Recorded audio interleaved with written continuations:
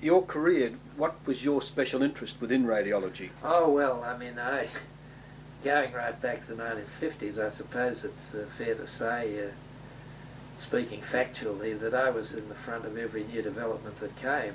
And so I was responsible for bringing in, starting up most of the things. Yes. I was the one to promote angiography. Then, we brought in ultrasound in the 1970s, and we also, or a bit later than that, we got the first CT head scanner in 1975.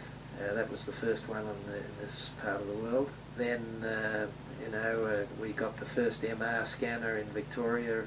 We even started up the breast screen out at Essendon. I started that up.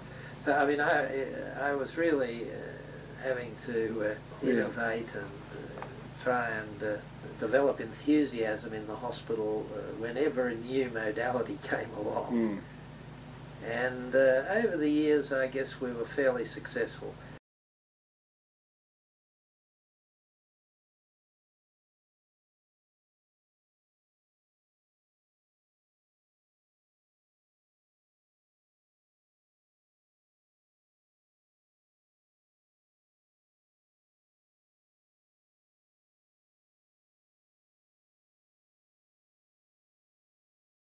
The problems we used to face in those days was that we were quite hamstrung in respect to getting new equipment, and such concepts as, private practice, of course, for salaried medical officers was taboo at one stage.